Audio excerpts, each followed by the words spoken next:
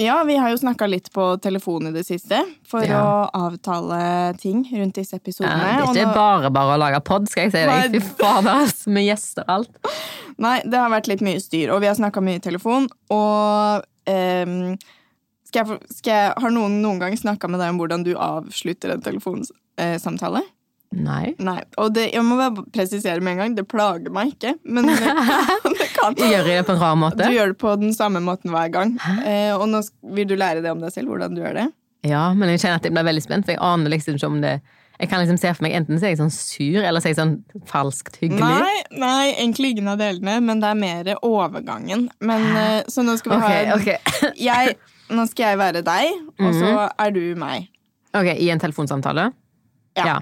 Okay, men så da spør jeg deg om noe, og så svarer du liksom. Ok. Hei Martine, hva skal vi gjøre i neste podcast? Fy faen, så dårlig det på høysendialekt. Nei, for Stefania er vel. Men kanskje du tar og skriver noe manus? Ja. Ok, det. Kødder du? Nei. Nei. Avslutter jeg så fort? Altså, jeg er ikke i nærheten av fullført setningen en gang, hvis det er sånn, hva er det? Nei. Jeg vet ikke hvorfor sikkert. Jeg er liksom nysgjerrig på å vite om jeg er sånn med alle, det må jeg spørre noen om, eller om det er med deg, fordi at jeg føler av og til at alt som er liksom sånn der waste of time, det liker du ikke. Så det kan være din feil. Ok, da ligger det på meg. Ja, nå merker jeg deg veldig god til å skylde på hverandre.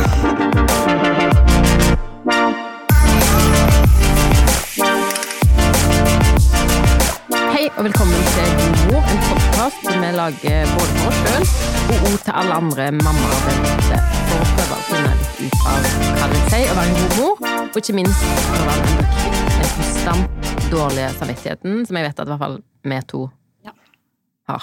Ja, og vi har også en Facebook-gruppe som heter God mor, eller den heter vel God mor-podden, og der diskuterer vi masse mamma-relaterte temaer og lodder ut litt premier og sånn, så gå inn der.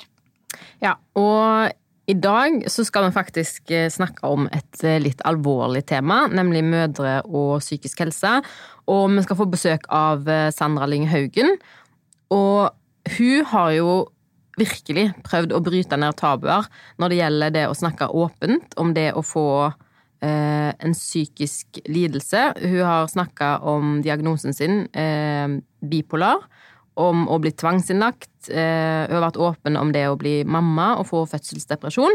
Og jeg må jo bare si at jeg synes hun er vanvittig tøff, som tar den rollen, og som tør og orker å være den som står frem og snakker høyt om noe som er så vanskelig for å kanskje hjelpe andre som ikke våger det. Ja, jeg er helt enig, og det er superviktig tema, og sikkert noe vi nesten ikke kan snakke nok om. Nei, men før vi får en gjesten vår, så tenkte jeg at vi skal jo snakke litt som vanlig, så du lurer litt på hvordan det går egentlig, om du føler deg som en god mor om dagen? Det faktisk, jeg kan si helt ærlig om det, er at jeg har hatt en liten sånn selvtillitsdipp knyttet til mammarollen den siste tida. Ja, og jeg må jo bare si at jeg vet jo selvfølgelig dette, for dette har vi jo så vidt touchet innom når vi har diskutert, så jeg vet jo at ting har vært litt trått, og det er jo derfor utspekulert som jeg er, at jeg spør deg. Ja, men det er sant, og det er ikke noe jeg har ikke noe veldig problem med å si det, men det som jeg har egentlig alltid følt meg som en god mor. Jeg har selvfølgelig med varierende suksess alt jeg har gjort da, men jeg har liksom følt at det har vært noe jeg har nailet ganske greit. Jeg er jo på en måte, jeg føler det er på vei til å ta seg opp igjen, så det er jo på en måte bra, men jeg synes at det å få skolebarn jeg vet ikke, jeg klarer ikke helt å si hvorfor, men det har gitt meg en litt sånn selvtillitsdipp da, på det å være god mor, og jeg tror det er knyttet til at man føler seg enda mer sånn eksponert og enda mer synlig. Liksom hvordan du oppdrar og hvordan du utøver din foreldrerolle blir synlig for mange flere, i hvert fall føler jeg det sånn. Når du har skolebarn, hvor du på en måte barnet blir mye tettere fulgt opp, og det jo ikke alt det jo egentlig bra, men det foreldremøter, og det liksom, det en mye mer sånn, jeg føler meg i hvert fall mye mer eksponert som mamma. Og det egentlig ikke noe negativt med det, men det jo bare at jeg vet ikke, at jeg synes at det skal så lite til plutselig for at ting går inn på meg at jeg føler at jeg har feilet, da, og det egentlig ikke typisk meg i det hele tatt, så det litt rart, og bare en episode vi hadde hvor vi hadde glemt å sende med matpakke på skolen, og de har jo ganske korte skoledager, så det jo på en måte ikke det jo ikke hele verden, tenker jeg da, men det jo, og hadde det vært i barnehagen, og vi hadde glemt matpakke, så hadde jeg nok på en måte tenkt sånn, ja, jeg har glemt matpakke en dag, det ordner seg, det løser seg på et eller annet vis. Men når det var da på skolen, så fikk jeg helt panikk over at vi hadde glemt den matpakka, og sendte mannen min liksom ens ærend midt på jobbdagen, fordi han hadde den i sin sekk, da, det var jo et uhell, liksom. Kjørende i full fart opp for å levere den, og for å liksom bare sånn, nei, vi skal ikke være de som har glemt matpakka, og sånn, det jo bare en bitteliten ting, men det gikk så sykt inn på meg. Ja, jeg synes egentlig det litt rart, fordi at jeg vet jo egentlig at du der vi ganske like, at vi sånn som driter i hva folk tenker om oss egentlig, så lenge vi vet innerst inne at vi gjør det som rett og sånn, så... Ja. Nei, og det som sagt, så føler jeg nå at jeg liksom på vei til å bli litt vanlig meg selv igjen, men jeg synes det har vært... Men det kan hende det kommer en ny sånn, at jeg har blitt mer mottagelig for, eller at jeg har blitt mer sånn sensitiv på sånne ting da. Men jeg har kommet fram til en teori som i hvert fall gjelder meg selv, og det at man har på en måte 2 lag av den følelsen av å være god mor, og det det helt innerste laget, hvor jeg vet at jeg en god mor. Jeg vet jo at jeg på en måte setter barna mine foran alt, at jeg liksom elsker det mer enn alt annet i verden, og at jeg også sånn i det daglige utøver den rollen på en bra måte. Jeg vet jo det. Jeg vet at jeg gjør det riktige, på en måte. Men så det laget utenpå der igjen, som mer sånn det som påvirkes av hvordan alle andre ser på deg, da.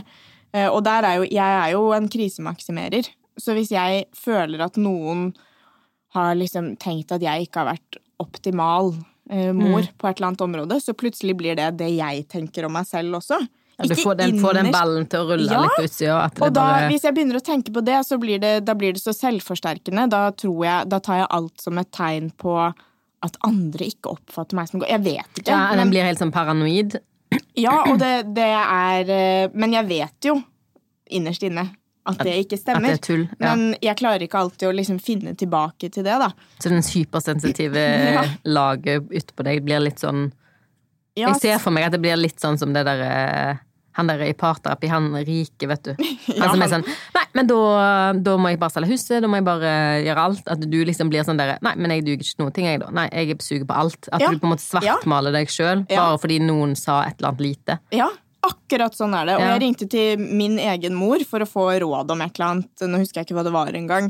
Hvor det, skulle vi gjøre det sånn eller sånn med noen skolegreier, og så var mamma sånn, ja, men du jo en kjempegod mamma, det vet du jo, så det der finner du ut av, og da var jeg sånn, ikke si det da, jeg sitter jo og gråter, og hun synes på en måte problemstillingen var helt sånn, latterlig, altså, dette jo ikke noe å en gang ta opp, dette har du full kontroll på, du verdens beste mamma, mens jeg var sånn, nei, og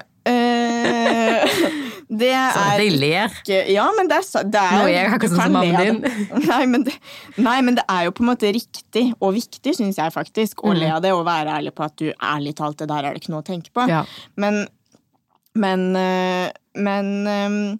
jeg har ikke noe god forklaring på hvorfor det har vært sånn, men jeg synes at men jeg tror liksom det plutselig har vært vanskeligere å føle seg som en god mor, da. Ja, men det jo liksom, du mister jo litt kontrollen nå, på en måte. Barnehagen noe som kjent, du har gjort i mange år, du kan det, du kjenner de som jobber der, de vet hvem du og hvordan dere som foreldre, og da jeg skjønner jo på en måte at det jo en overgang å få barn som går i skolen. Plutselig så det på en måte en ny stor verden som åpner seg, som de skal være en del av. Ja, man har så lyst til å henge med på alt, og det lekser, og det liksom, man har liksom lyst til å mestre det fra første sekund. Og så det jo noe med å liksom... Det jo en overgang å begynne i barnehage også, ikke sant? Ja. Du går fra å ha barn hjemme til at du skal på en måte, du skal jo mestre noe i barnehagen. Ja, plutselig skal du ha med matpakke. Første gang vi hadde unge i barnehage, så var det sånn der, var så stresset på at de liksom, alt var i garderoben, at de hadde egentlig, at de hadde votter, at de hadde nå med nummer 2, så det bare sånn der ja få ta noe fra lånekassa da, hvis du men det ikke krise liksom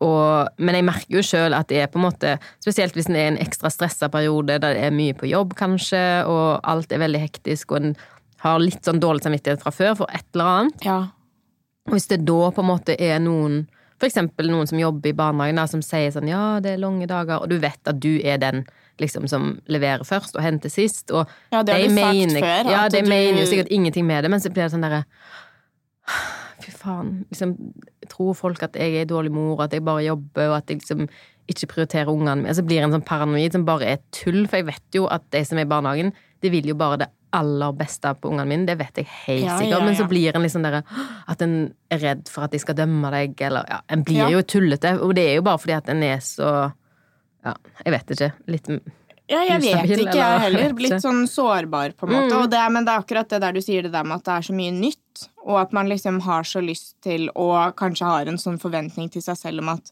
man skal mestre alt fra start da, det bare sånn, nå gjør vi det, og det gjør vi perfekt, på en måte. Og så, det jo fint å kunne si det også, at jeg synes at det ikke har vært verdens letteste jobb å føle seg så. Jeg mener det viktig å føle seg som en god mor, fordi hvis du ikke føler deg som en god mor, da går det så utover alt annet, og det liksom så gå på det innerste da, liksom i deg. Så jeg begynner på en måte, og jeg begynner å finne tilbake til det nå, når det gått noen uker og sånn. Men... Det bra du sier det høyt, for det hører du selv at du egentlig, når du sier det høyt, klarer å rasjonalisere litt og se at den innerste stemmen på en måte, du vet hva som fornuftig og hva som rett. Ja, det bare det som du sier, det en altså sånn jeg har, og det har jo du også, vi ganske like på det, alltid ganske god til å høre på den innerste stemmen. Ja, men jeg vet jo at dette har jeg full kontroll på, så ikke liksom, det ikke noe stress, men så har det vært en ubalanse i det, som jeg da må finne tilbake til, som jeg føler at jeg i gang med god hjelp av min mann, som sier sånn, herregud. Ja, litt faktisk, og han har jo helt rett. Og så har vi et spørsmål som vi har fått på e-post, og som faktisk et spørsmål jeg opplever blir stilt. Jeg har vært redaktør i Foreldre og Barn, som folk var ganske opptatt av knyttet til det også, og det Hei, vi har allerede begynt å snuse på sommerferie. Det så mørkt og trist ute. Men vet ikke om vi orker å dra på noe lang ferie med 2 barn. Det da 2 jenter på 2 og 5 år. Har dere noen tips? Da må du svare. Du den som definitivt har reist mest med små barn, for jeg i kategori med hun som sender inn spørsmålet, tror jeg, som bare tenker sånn der, jeg tror ikke jeg orker. Nei, vi har reist veldig mye med barna våre.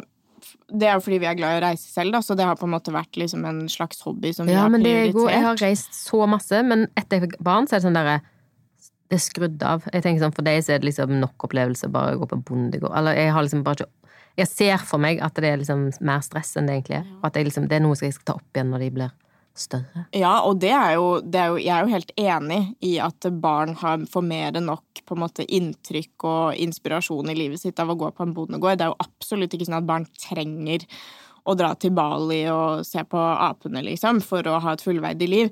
Men hvis man nå en gang ønsker å ta med seg barna ut på reise når de små, så min erfaring med det at det går kjempebra. Vi har reist, som sagt, masse både med 1 og 2 barn, Og alt handler jo, som med alt annet her i livet, om forventningsavklaring. Det ikke noe vits å gå på det flyet som du skal sitte på i type 12 timer og tro at det skal bli kjempegøy, fordi det blir det jo ikke. Men du kommer deg jo heller ikke av det flyet, så du kan like greit gjøre det beste ut av det.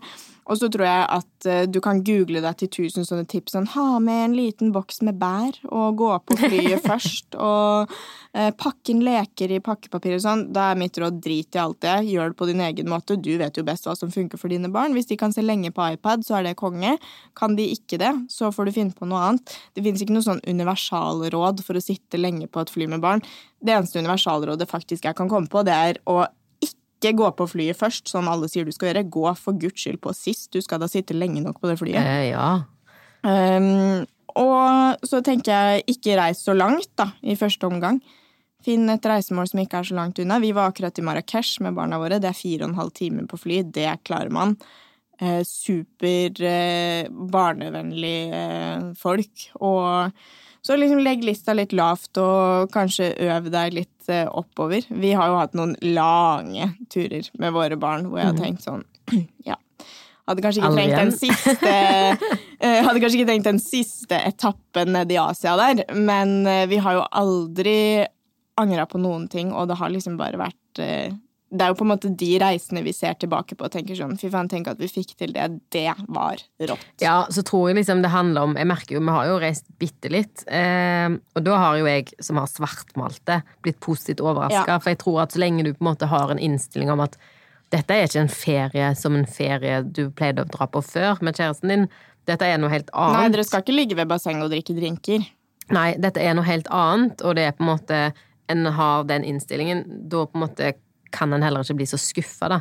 En må ha litt sånn realistiske forventninger til hva det og hva det skal være. Og så husker jeg at han psykologen som snakket med om overbeskyttende mor, han snakket om, etter vi var ferdig med innspilling, at han hadde en pasient som syntes det var så slitsomt, hun gruer seg til sånne ting med barna da, som var vanskelige, for eksempel en flytur eller middager, fordi hun visste at de ikke likte maten, eller hvis det var noen sånne ting som hun syntes var så vanskelig.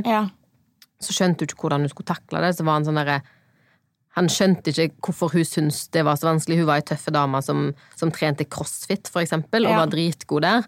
Så var han sånn der, den innstillingen du har når du går inn på crossfit, den må du ha når du skal liksom, middag eller ombord på et fly.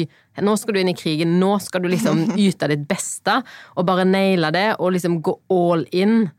For hvis du liksom har en forventning om at ok, nå skal vi slappe, men så må vi gå på fly, håper det blir greit, håper ikke de griner. Så hvis du går litt sånn daft inn, så tror jeg bare, ja. Jeg enig i det. Men liksom jeg helt enig.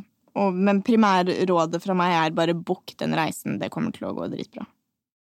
Men for å komme tilbake til temaet da, som psykisk helse, vi har jo vært så vidt liksom innom den dårlige samvittigheten og den utryggheten vi av og til kjenner på som mødre, men det jo egentlig ingenting. Nei, det ingenting. Nei, sant? Det jo i forhold til det som vi skal snakke om som tema i dag, men der har jo ikke vi sånn veldig stor erfaring, fordi vi har vært så heldige at vi har ikke slitt med noen form for psykisk sykdom, men bare det på en måte, det å bli mamma jo, for meg så det på en måte, jeg har aldri vært så skjør som etter jeg ble mamma, og jeg har aldri sett meg selv som en skjør person. Nei. Men du beskrev det i sted, den der følelsen, ikke ta på meg, ikke... Ja, fordi at en blir liksom sånn der, av og til så det så vanskelig, og det jo på en måte ingenting du vil i verden enn å være god mor, og alt nytt, og du kan på en måte ikke kontrollere alt, og av og til så det så overveldende at jeg føler at det tror jeg alle mødre kan kjenne seg igjen i, at en av og til går rundt med sånn der klump i halsen, der en tenker at hvis noen tar på meg, eller hvis noen ser på meg, eller hvis noen spør hvordan det går med meg, så kommer jeg til å begynne å grine. Og det på en måte når jeg på mitt aller mest slitne da. Og det tror jeg noe alle mødre opplever, og da kan jeg på en måte nesten ikke forestille meg hvordan det må være å ha psykisk sykdom som en del av hverdagen sin i tillegg til dette. Nei. Fordi det å være mamma så vanskelig fra før av. Og så tenker jeg at i det på en måte det som løfter en opp, ofte jo barna. Når du på en måte får den der klemmen, og liksom barna ligger og sover søtt, så tenker man sånn, herregud, så heldig jeg Og så man på en måte tilbakestilt på et eller annet vis, da.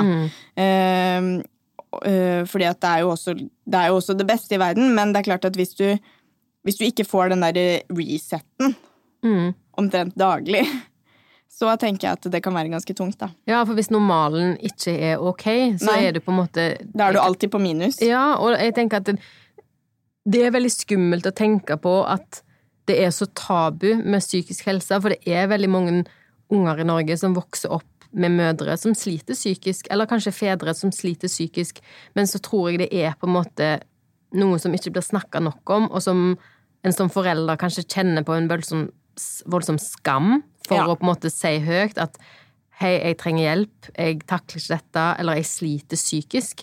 En kan ikke si at men han har knekt foten, så det han litt ut av spill. Det ikke det samme å si at jeg har en psykisk sykdom. Og det skal jo vår gjest. Ja, hun skal snakke mer om dette, fordi jeg tenker at viktigheten av å være åpen og be om hjelp helt essensiell her, ikke bare for mødre og fedre sin egen del, men for unger. Enig. Derfor får vi snart inn en gjest som har slått et slag for åpenhet. Men nå det på tide å få inn gjesten vår her. Sandra Lyng, velkommen. Tusen takk. Du har jo valgt å være åpen om din psykiske helse. Hvorfor det? Grunnen til at jeg gjorde det var for at da jeg skjønte at jeg sleit en del som ungdom, så hadde ikke jeg noen forbilder eller noen som også gjorde det. Jeg følte meg rar. Jeg visste ikke hva spiseforstyrrelser var. Det var ingen som snakket om det. Det var veldig tabu, og alt jeg hadde hørt om, det var liksom hvis man deprimert eller noe sånt, så man gæren, og da var det referert til Rønnvika i nærheten av der jeg bor, som var et galehus, som folk kaller det. Så og det jo veldig feil, og det jo veldig trist. Så jeg bestemte meg for å rett og slett være åpen, sånn at jeg i hvert fall kunne si til de andre som kommer etter meg og som sliter med du i hvert fall ikke alene, min venn. Jeg vet at vi kanskje ikke kjenner hverandre, men jeg har det også sånn. Jeg har også opplevd det sånn, og vi kan klare det. Så du ville på en måte gi alle de unge som kommer etter deg noe du ikke hadde? Ja.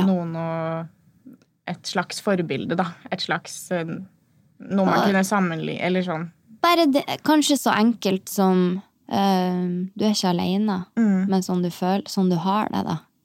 Sånn har jeg også hatt det, eller har det til tider.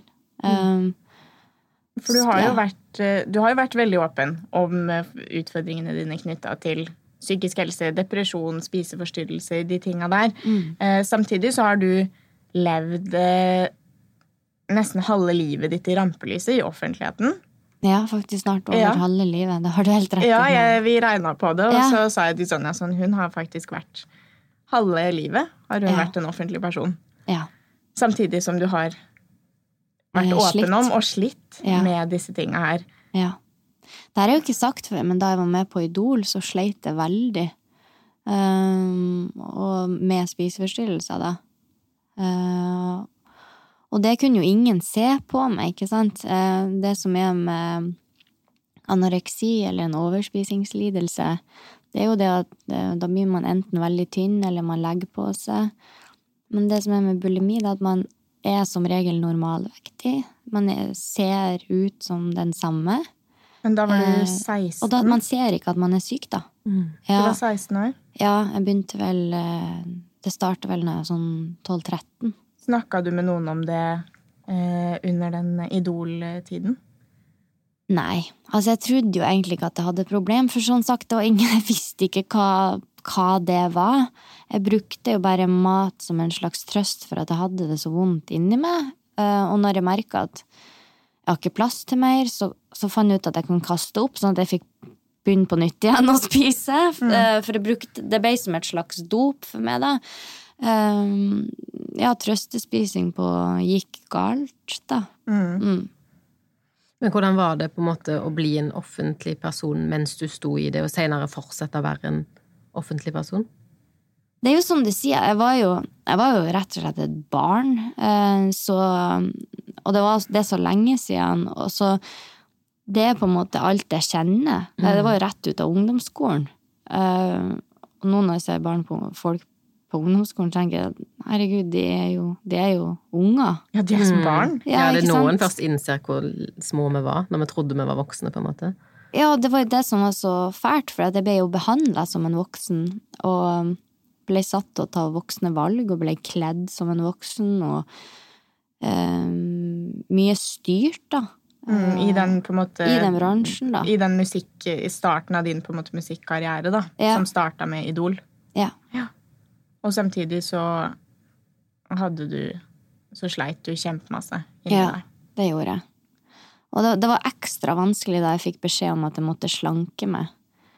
For det var jo så vanskelig for meg, for at hvordan skulle jeg slanke meg når jeg har det vondt, så spiser jeg, eller ble jo utbrent første gang da jeg var 17, var det vel, eller 18, sant, for at det var et utrolig kjør, og det var akkurat det jeg ville, for jeg var så utrolig takknemlig for den muligheten jeg hadde til å synge. Det for det hadde vært drømmen min alltid, men jeg kunne aldri, altså, jeg hadde drømt om sånn som jeg gjentar da, men at det kunne bli en virkelighet. Når ble du bedt om å slanke deg da første gang? Det var da, første gang jeg husket det, da var det at jeg hadde gitt ut en single fra albumet mitt da jeg var 17, og så skulle jeg gi ut en single til, men da mente de at jeg var for tjukk til å lage musikkvideo. Så da ble ikke singelen sluppet en gang. Ja. Det ganske... Hvor forbannet blir du nå, når du tenker tilbake på at noen kunne gjøre det mot deg? Da ble jeg jo utrolig trist. Ja. Men nå blir jeg jævlig forbannet når jeg tenker på det. Fordi jeg hadde det jo ikke bra, og det var jo kanskje grunnen til at jeg la litt på meg og sånn. At det ble litt sånn jojo-slanking allerede som veldig ung da, og jeg trente jo hver eneste dag for å liksom opprettholde det her jeg fikk beskjed om at størrelsene burde være, og de forbildene, eller ikke forbildene, jo, de var kanskje forbilder for noen, men det her var en tid på 2000-tallet at de som ble skrevet positivt om da i media var Kate Moss, og det var hun der Nicole Richie, og de her var jo sykelig tynne. I hvert fall Nicole Richie hadde jo anoreksi, og jeg husker at prinsesse Madeleine hadde det, og så husker jeg at det ble litt sånn gikk de ned i vekt typ i magasinet, og da var det sånn jeg trodde man måtte være for å være fin da, i media. Men du og det var jo ikke, jeg hadde jo former og pupper, så jeg så liksom ikke sånn ut, men så strevde jeg alltid etter å være god nok. Men du var jo, som vi snakker om, du var jo et barn, og da ble du trist av de tilbakemeldingene. Men nå har du blitt eldre, og så har du har blitt mamma, så du har fått et barn selv.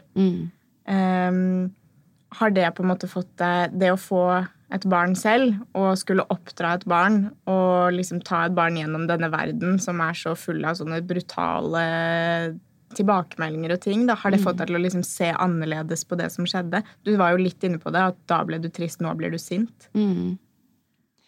Jeg veldig glad for at jeg ikke fikk en datter, faktisk. Jeg sier ikke at det verre for jenter, men det har jo vist, det kan jo hende at de mindre åpen, gutter også har jo selvfølgelig spiseforstyrrelser, men det har vist at det flest jenter, og det kan jo være at jenter tør å være mer åpen om det, at det kanskje enda mer tabu å være gutt og ha det. Men det nok for at jeg kan identifisere meg med en jente hvis jeg har fått en datter, og da tror jeg har vært enda mer redd, selv om jeg kommer til å være veldig på vakt når det gjelder Sander, sønnen min. Han kommer aldri til å se at jeg slanker meg, eller at jeg trener for at jeg skal være tynn, for at det gjør jeg ikke lenger. jeg gjør det kun for at det veldig bra for hodet mitt, og for at jeg liker å være sterk, og for at jeg kan leke med han og løfte han opp uten å bli utslitt, og vi kan herje sammen, ikke sant? Det jo det som motivasjonen nå. Så jeg kommer til å være veldig obs på sånne ting, og hvis jeg ser at han spiser mindre eller tøyser med maten, vi kan si det på den måten, så kommer jeg til å være veldig på vakt. Men før du ble mamma da, hva tanker hadde du da om det å skulle bli mamma en dag, med tanke på at du hadde en del utfordringer? Nei, jeg har jo fått hørt at depresjon og sånn kan være arvelig, så jeg var jo redd for at min liksom, psykiske helse skulle smitte, eller skulle være arvelig. Gå i arv? Ja, det var jeg veldig redd for. Men ja. Men hvordan var det å bli... Det som bra da med... Å ja, beklager. Nei. Men det som bra med at jeg har hatt de nedturene jeg har hatt, det jo at jeg kan detekte det tidlig hos Sander, og han kan prate med meg for at jeg vet hvordan det hvis det sånn at han får det. Men samtidig så tror jeg ikke det, for pappaen hans utrolig stabil og sterk, og med en sånn fin pappa, kanskje en mamma som litt lei seg noen ganger, men med en så sterk pappa som et forbilde, så tror jeg det skal være veldig fint med han. Hvordan var det å bli gravid da? Og på en måte oppdage at nå skal jeg bli mamma? Det var jo først en fantastisk følelse, for at jeg var jo for første gang forelsket, trygg på en mann, og så for meg resten av livet med han. Og da ville jo vi få familie, det hadde vi snakket om en stund, og så skjedde det, og det var jo helt nydelig. Men det var en vanskelig graviditet, og spesielt psykisk, fordi da jeg gikk jo på medisiner, fordi jeg hadde akkurat vært deprimert, ikke sant? Og det jo det mange psykologer gjør. Det lettere kanskje å sette på enn å ta av, ikke sant? Så jeg gikk jo på medisiner, og da jeg slutta jo med det med en gang. Ja, da du ble gravid, for det, det skal man ikke kombinere. Jeg googlet meg jo frem til at jeg kunne få ryggmargsbrokk og masse forskjellige sykdommer ut av at jeg gikk på medisiner, de medisinene jeg gikk på, og rett og slett ikke var levedyktig. Og de ordene der skremte livskiten av meg, og da ble han, eller det fosteret, da mye viktigere enn meg og min syke. Og det som var så utrolig dumt med at jeg gjorde det på den måten, var jo det at jeg tenkte jo ikke på at vi jo ett i 9 måneder. For at fosteret skal ha det bra også, så må jo mammaen ha det bra. Og da hadde det jo rett og slett ikke bra. Så du sluttet bare tvert?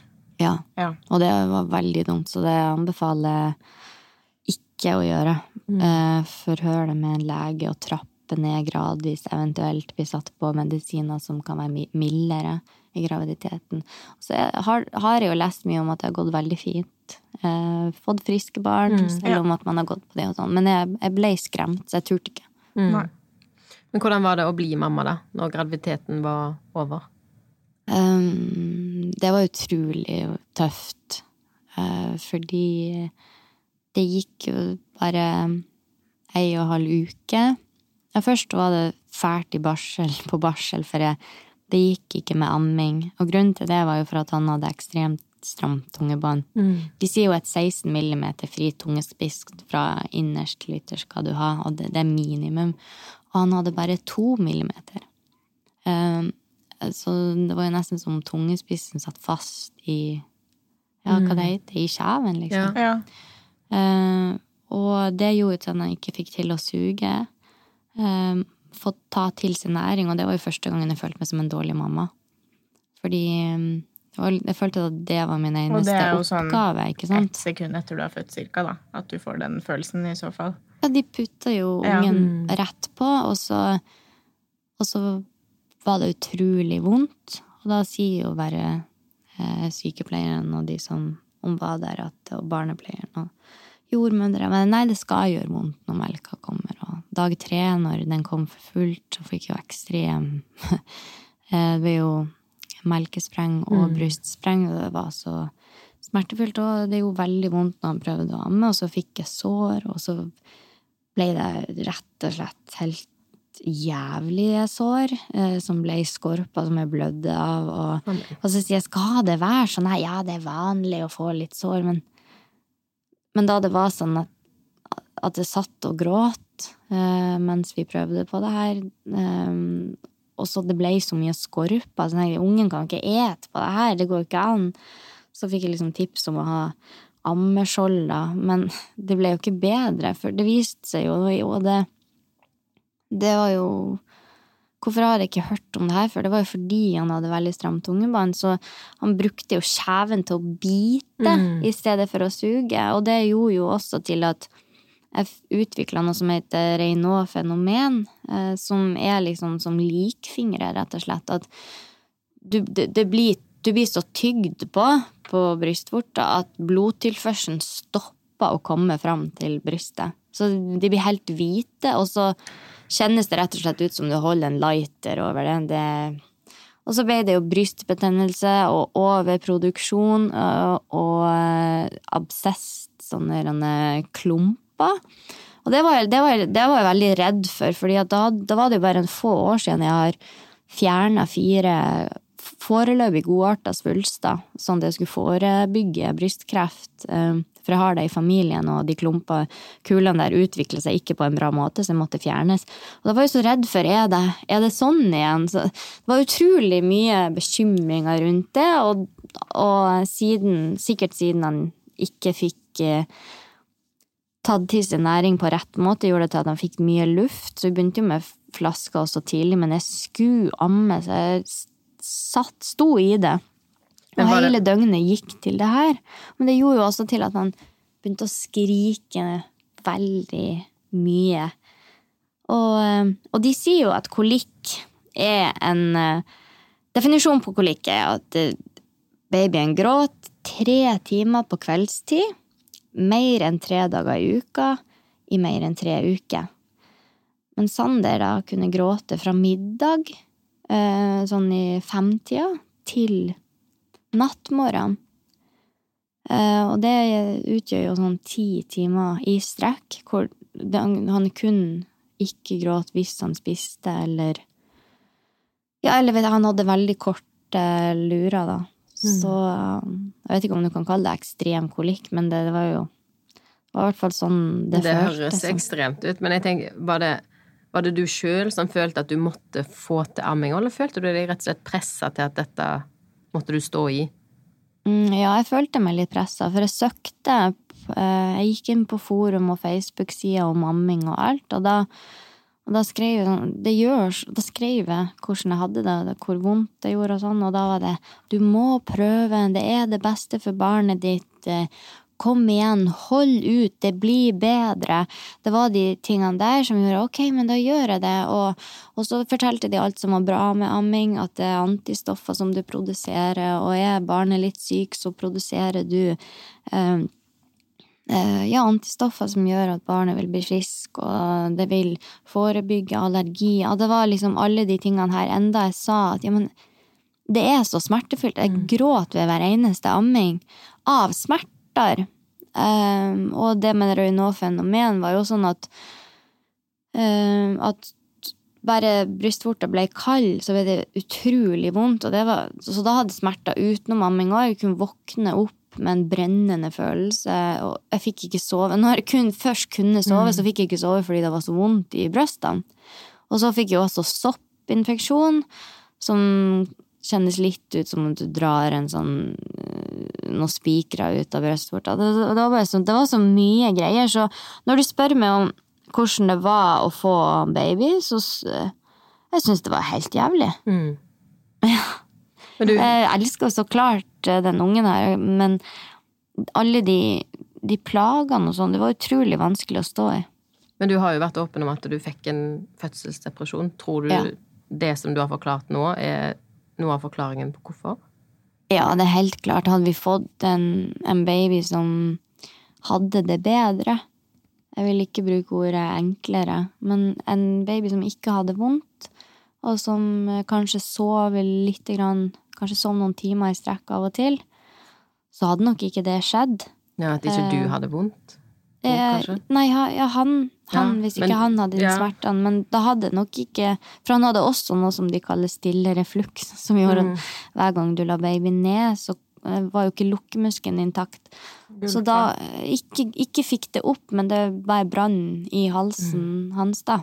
Men alt det her ble jo bedre når vi fikk klippet tungebåndet, og gjorde det med tverrfaglig behandling med osteopat, som for all den skrikinga gjorde jo til at det blir så anspent, så med litt massasje og rette øvelser der, med klipp av tungebånd og medisin for refluks da, og at jeg sluttet å amme, så fikk jo vi det veldig bra.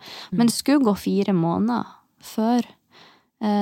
Og da kom jo egentlig fødselsdepresjon for å slå meg i trynet etterpå. For jeg hadde jo bare kun vært på overlevelsesmodus. Jeg sov jo kun 1 til maks 3 timer i døgnet de 4 første månedene. Og man blir litt sånn gæren av det, rett og slett. Vi har jo hatt en søvnekspert her, en som har skrevet doktorgrad om søvn, som har sagt at det på en måte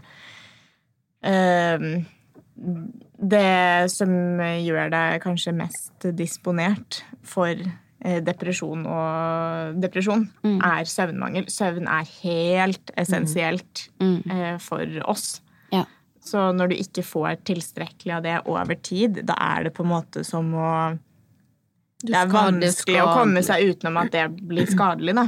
Ja. Vi kunne kanskje bytte på når han gråt, jeg og kjæresten din.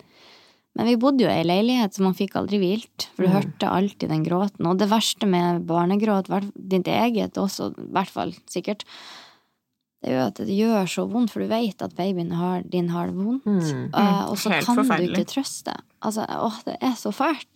Det er ingenting du kan gjøre for å slutte, for å hjelpe da.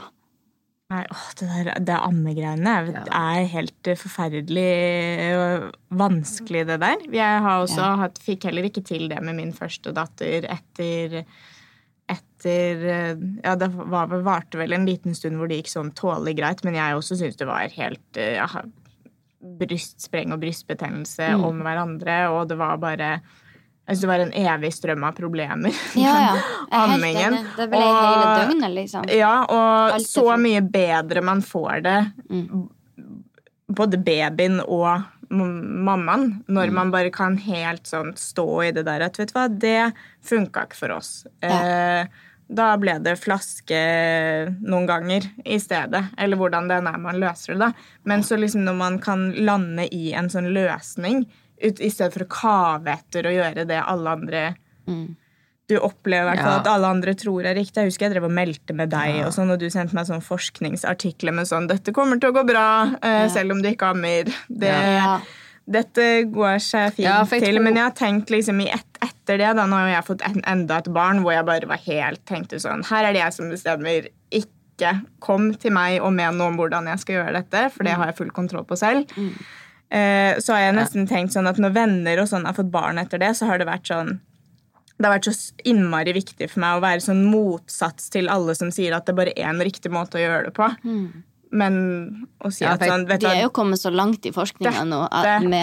Dette har du kontroll på selv. God mor, glad mor betyr glad baby. Liksom, dette fikser vi. Jeg tror det er veldig mange mødre som presser seg selv for langt, eller føler seg presset til å måtte gjøre det. Til at det ikke er sunt, og at det sunneste hadde vært. Altså, for jeg for eksempel, når jeg ikke ammer han, og det gjorde jeg jo hver 3. time cirka, ammer han. Og det tok en time, for at det tok så lang tid for å få ut melk. Og når han var ferdig, så måtte jeg pumpe ut resten. Så jeg pumpet jo sånn 2 liter. Ja, og jeg kjenner meg sånn igjen. Det er det eneste man gjør. Ja. Og når man kan sove om natta, så våkner man jo bare og må opp og pumpe da også, for det blir jo bare feil uansett. Ja. Jeg var jo noen sier jo at så heldig det var som hadde overproduksjon, men jeg synes ikke det, for da jeg kunne hvilt, måtte jeg sitte og pumpe, og 2 liter er jo sjukt mye i døgnet. Ja. Det er mye. Jeg husker jeg sleit for å få ut noen dråper. Ja, så sånn sett så ja, det er jo ikke meningen å spytte på det med å si at det var slitsomt med overproduksjon. Nei, jo, men det er jo slitsomt, det er jo vondt også når det sprenger sånn, ja. Nei, det er jo, altså, ja. Men du lanserte jo podcasten Smelt på tjukka når du ble gravid. Ja. Hvordan var responsen på den? Og det var jo kjempebra. Fordi da jeg ble gravid, så var det ikke noe som jeg fant. Jeg søkte etter gravidpodcast og sånn, og da fant jeg bare amerikanske. Jeg har jo skjønt i ettertid at de hadde noe som heter foreldre... et eller annet sånn. Men det fant jeg ikke da, det visste jeg ikke om. Og jeg bare sånn, hvorfor er det ikke noe koselig, god informasjon på en lettvint måte? Og hvorfor er det ingen som snakker om medisinbruk i graviditeten, eller spiseforstyrrelser i graviditeten? Jeg har veldig lyst til å høre hvordan det er med rus i graviditeten, og fødselsdepresjon, og preklamsi, som hva er det? Det er jo liksom svangerskapsforgiftning og hvordan det er å føde for tidlig. Det var så mye jeg lurte på, og da tenkte jeg, da må det jo være andre som også gjør det. Altså det var jo heller ikke så populært med sånne type podcaster for 2 år siden, så jeg tenkte, siden jeg ikke finner noen selv, så gjør jeg det bare selv. Og plateselskapet mitt gikk med på det, og responsen har vært utrolig bra. Og jeg får fortsatt meldinger av folk som hører på den ennå det er 2 år siden, som får hjelp gjennom det. Og det som er kult, det var jo jeg hadde en podcast om bipolar lidelse med min psykolog, og da ble vi etterpå invitert til Ekko og snakket om det der sammen med forskning, for det er jo aldri blitt gjort ordentlig forskning på bipolare damer i graviditeten da. Og etter det så ble det skrevet nye nasjonale retningslinjer til alle sykehus i Norge om hvordan de skal møte bipolare kvinner. Så det har jo faktisk også vært med og gjort en forskjell. Det er jo fantastisk. Men har du også vært offer for kjipe tilbakemeldinger fra sånn type mamma-politiet? Ja, det har jeg jo. Og det skrev jeg en kronikk om i VG, at jeg har fått en del litt sånn harde ting. For eksempel da jeg begynte å trene, da hadde det gått 4 måneder, og hadde sluttet å amme. Da fikk jeg kommentarer på at hvorfor bryr du deg så mye om utseendet ditt, og ikke bare med babyen din? Da hadde jeg jo lagt på meg nesten 30 kilo, og var liksom klar for å slippe å kjøpe alle klærne nytt. Det ville jo vært dyrt, og jeg var veldig klar for å liksom føle meg som meg selv igjen da. Etter den tøffe perioden vi har hatt. Pluss at trening er jo kjempebra for hodet. Det gir jo endorfin av det du får gjennom mange av medisinene, bare på en naturlig måte. Så det fikk jeg jo høre. Jeg hadde med babyen min i Pride-toget for eksempel, for jeg vil tidlig at han skal akseptere alle form og farger, og ja, du skjønner hva jeg mener. Og da fikk jeg høre at jeg kom til å sende babyen min til helvete. Jeg har jo hørt at jeg har kledd han feil, og ja, altså det er veldig mye rare ting fra mamma-politiet. Men er det noe som går inn på deg, eller er du sånn at du tenker at dette er bare ren idioti? Da var jeg veldig sårbar i de første 4 månedene, så gikk det inn på meg. Da fikk de faktisk makten til å la meg få føle meg som en dårligere mor. Ja, så det gjorde det. Men etter hvert så skjønte jeg jo at dette her er bare ikke greit. Hvorfor støtter vi ikke hverandre i stedet, uansett om vi er fremmede? Alle gjør så godt som de kan. Det gjør vi jo. Vi gjør bare etter beste evne, og så skal man bli rett og slett hatet på av det, og det er jo ikke bare folk på nettet eller nettroll, det er jo de kommentarene fra naboene. Altså, det starter jo til og med i graviditeten, da folk bare sånn, ventet du tvillinger bare for at jeg fikk stor mage tidlig, og du er jo fødeklar, var i måned 4, ikke sant? Ja, de kommentarene der kan de bare spare seg for at det gjør så vondt, og man er så sårbar i den barselperioden med alle hormonene som løper løp, må bare være greiere mot hverandre. Men det veldig enkelt å si. Men hvordan tar du har jo på en måte god innsikt i det du selv har slitt med. Hvordan tar du vare på din psykiske helse nå?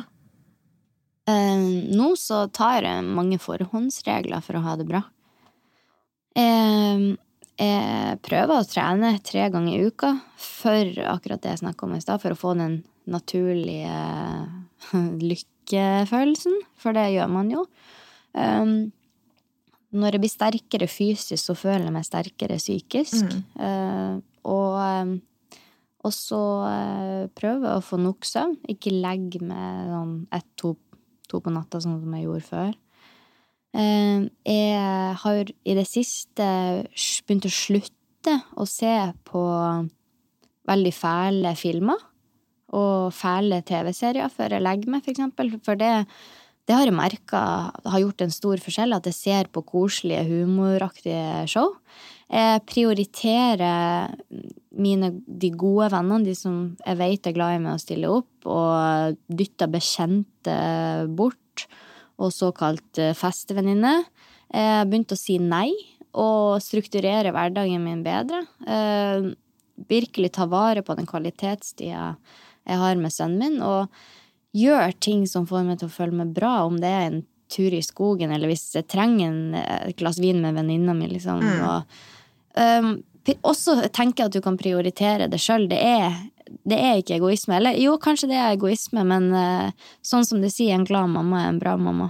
Men dette med psykiske lidelser, du gjør jo en veldig viktig jobb med å være åpen om det, men det er kanskje ikke så mange som er det. Hvorfor tror du det fortsatt er så tabu å snakke høyt om det, spesielt kanskje knyttet til det å være mor og slite psykisk? Altså, det er jo flaut, har jeg synst. Og så er det det er jo vanskelig å skal innrømme for alle og fremmede, og folk du ikke vet har fått det med det, som du møter på butikken, som kan tenke, hun er deprimert, eller noen vil jo se på det som svakhet, og folk som ikke har så mye tanker rundt psykiske lidelser eller depresjon, kan jo tenke, hvorfor tenkte du ikke bare positivt? Og det er rett og slett vanskelig. Det har også vært en skam for meg, fordi jeg har alltid stått på jævlig hardt i jobben min for å få til det jeg gjør, og det er jo grunnen til at jeg kan være her 16 år etterpå, etter jeg var med på Idol. Og jeg var redd for at jeg skulle bli sett på av kollegaer som klarer å fullføre den jobben da, hvis hun blir deprimert. Ikke sant? Jeg har vært utrolig redd for det, og spesielt som mor, for man kan jo tenke sitt og ha fått kommentarer på det av mammapolitiet, sånn, hvordan mor skal du bli hvis du ligger på sofaen og er deprimert eller ikke kommer det opp? Og sannheten er uansett hvor hardt og vanskelig jeg har hatt det, så hadde det aldri gått ut over jobben min eller sønnen min. Vi har jo hele veien gått til BUP, hvor Sander da blir pasient. Der var vi jo bare 5 dager etter fødsel, for jeg hadde fødselsangst, og jeg ble henvist der av fødselslegen. Og der fikk jeg jo hjelp. Og da vi på en måte sluttet å gå der, så sa hun psykologen, som er liksom hovedpsykologen der, eller hva det heter, hun som er lederen, hun sa at Sandra faktisk ikke har noe preg av at du har hatt det tungt, eller at han har hatt kolikk. Så jeg har tydeligvis gjort en veldig god jobb selv om at jeg hadde det vanskelig. Samme side i barnehagen. De ble helt sjokket når vi hadde den samtalen om hvordan det har vært, for det har de ikke merket på han i det hele tatt. Men dette er jo på ingen måte ment som et dømmende eller negativt ladet spørsmål, men vi vil jo gjerne høre med deg hvordan du tror det er, eller hva tanker du har om det å vokse opp med mamma da, som sliter psykisk, og da tenker jeg kanskje spesielt på at det må være en avgjørende forskjell på om en er bevisst å søke hjelp, eller om en ikke klarer det, kanskje. Jeg vil jo tenke at det lærer han vil jo lære litt mer om mennesker og følelser og psykisk helse, og at jeg kommer til å lære han at ja, nå mamma litt trist, men det ikke din skyld. Og jeg skal fortsatt være med, jeg skal klare å komme ut av senga, men nå jeg litt trist, det har ingenting med det å gjøre, det bare at noen ganger så mamma litt sånn. Og jeg tror jo at med det, hvis han lei seg noen gang, så vil jeg kanskje forstå det på en enda bedre måte enn noen som ikke hadde vondt da. Du la jo ut et innlegg på Instagram for ikke så lenge siden, hvor du ba følgerne dine om unnskyldning. Kan ikke du forklare hva det var du ba om unnskyldning for? Jeg gikk igjennom graviditetsbildene jeg hadde lagt ut på Instagram, og så jeg at Gud, det var mange litt sånne glorifiserte bilder. Det var mye sminke, og litt sånn søte bilder om hvor jeg gleder meg til å få barn og sånn. Og sånn, det jo veldig koselig, og sånn skal det jo også være. Men jeg følte at det var nesten det eneste. Og da gikk jeg litt inn i meg selv, og så tenkte jeg at det jo ikke sånn jeg vil være. Det ikke en sånn offentlig person jeg vil være. Det noen som har liksom sagt at jeg var et forbilde, og det ikke et sånn forbilde jeg vil være. Jeg vil vise begge sidene, og det har jeg jo gjort i etterkant. Og derfor så vil jeg rett og slett si unnskyld hvis jeg fremstilte graviditeten som kun, så kult, for at det jo ikke. Det kjempefint, og man skal jo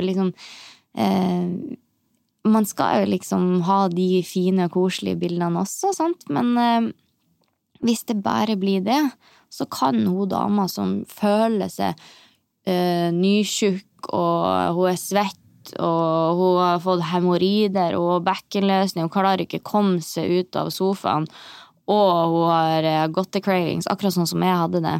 Og så ser man kun bilder av at andre går på kafé og jobber og går i fine klær og får på seg sminke og føler seg bra.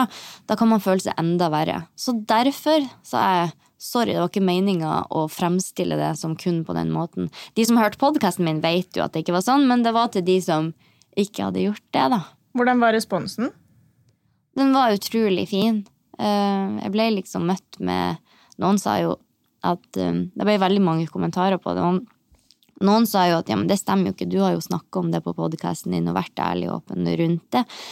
Men og så var det noen som skrev sånn, jeg tilgir det, og så fikk jeg mye og det så deilig at du sier det som det for da skrev jeg jo altså graviditet er både det og det og det og det, og virkelig læsja ut om personlige ting, bare for å vise at sånn som med andre ting da, vi i samme båt, folkens, kvinnfolk, dere helt rå, måten dere gjør det her på.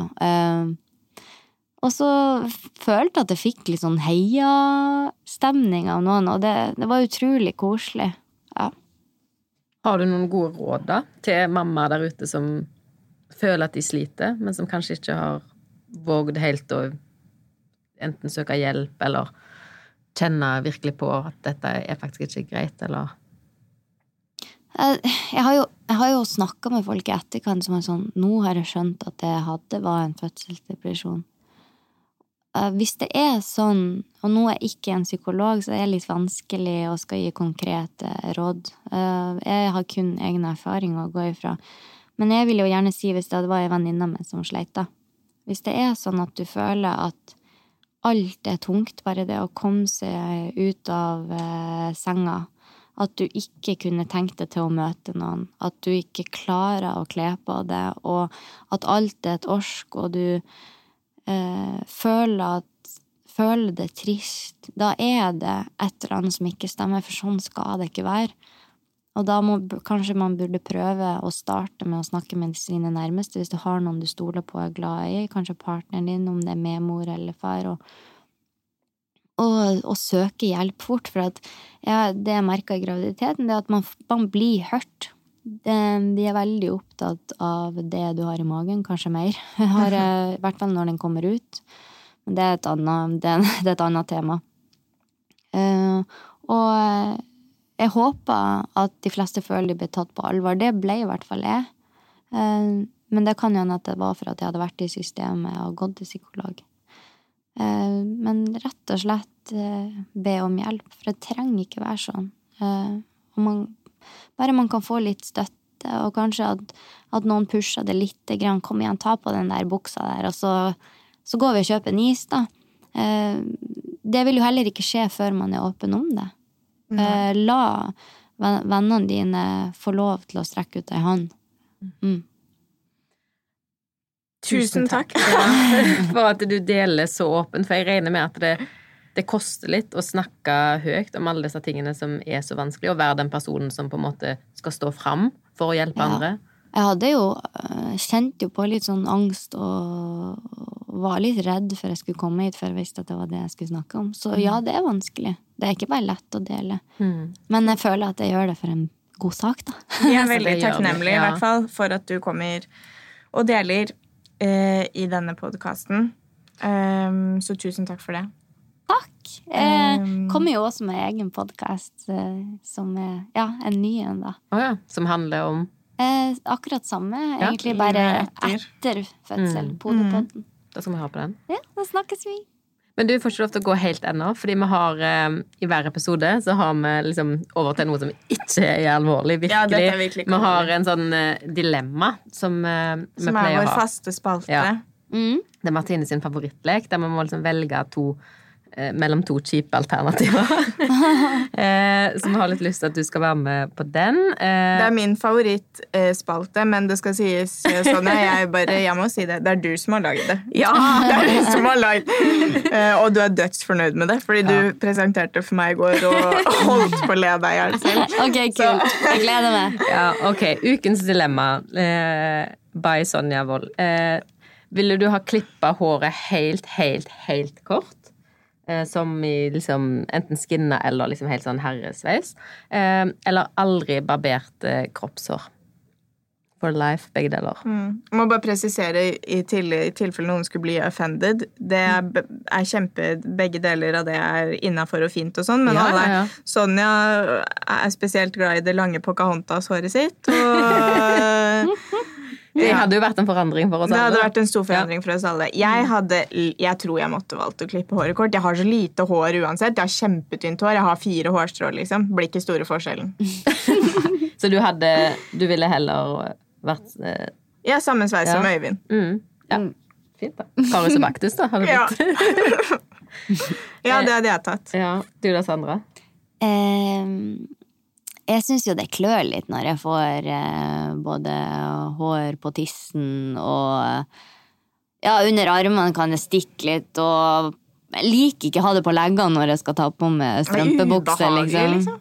Ja, altså, jeg ville også vært skinna. Jeg synes det kan være dritkult. Ja, enig. Jeg synes det kjempefint. Jeg sier ikke at jeg skal være så ærlig at jeg tror kanskje ikke jeg selv hadde liksom vært noe foregangsfigur I å se bra ut med skinna hode. Men jeg synes det kan se kult ut på andre. Sonja, ja, det hadde ikke sett kult ut med meg, og jeg helt enig. Så det kan se kult ut på mange andre, og jeg ser at det mange... kule folk som gjør det. Ja, og det ser dritfett ut, men jeg har sett meg selv I sånn der... Manne-app. Ja, med kort hår, og det ser ikke bra ut, så jeg har ikke tid til å barbere meg uansett, så da hadde jeg bare fortsatt med det. Du har langt hår under armene? Som også kan være fint. Det har jeg ikke, men jeg hadde ikke kunnet levd med det. Jeg kunne gått på sånn store flagrende kjoler. Det den veien jeg på vei uansett. Ok, takk for at du kom I podcasten vår, og I tillegg svarte på dilemma som vi var veldig fornøyd med. Ja, jeg synes det var gøy. Jeg har jo tenkt på å skinne med, så... Ja, har du det? Som har det sykeste, tjukke, fine håret? Ja, nå har jeg jo fått veldig... Nå har jeg jo fått hår som jeg kan tørke meg I ræva med, faktisk. Det skjedde etter graviditeten, og så mistet jeg jo masse, fikk ammehår. Men før, da jeg hadde bleiket det mye og kjent at det blir bare blitt pister, så tenkte jeg kanskje jeg skal ta en Britney og eie det. Nei, men jeg gjorde jo ikke det. Nei.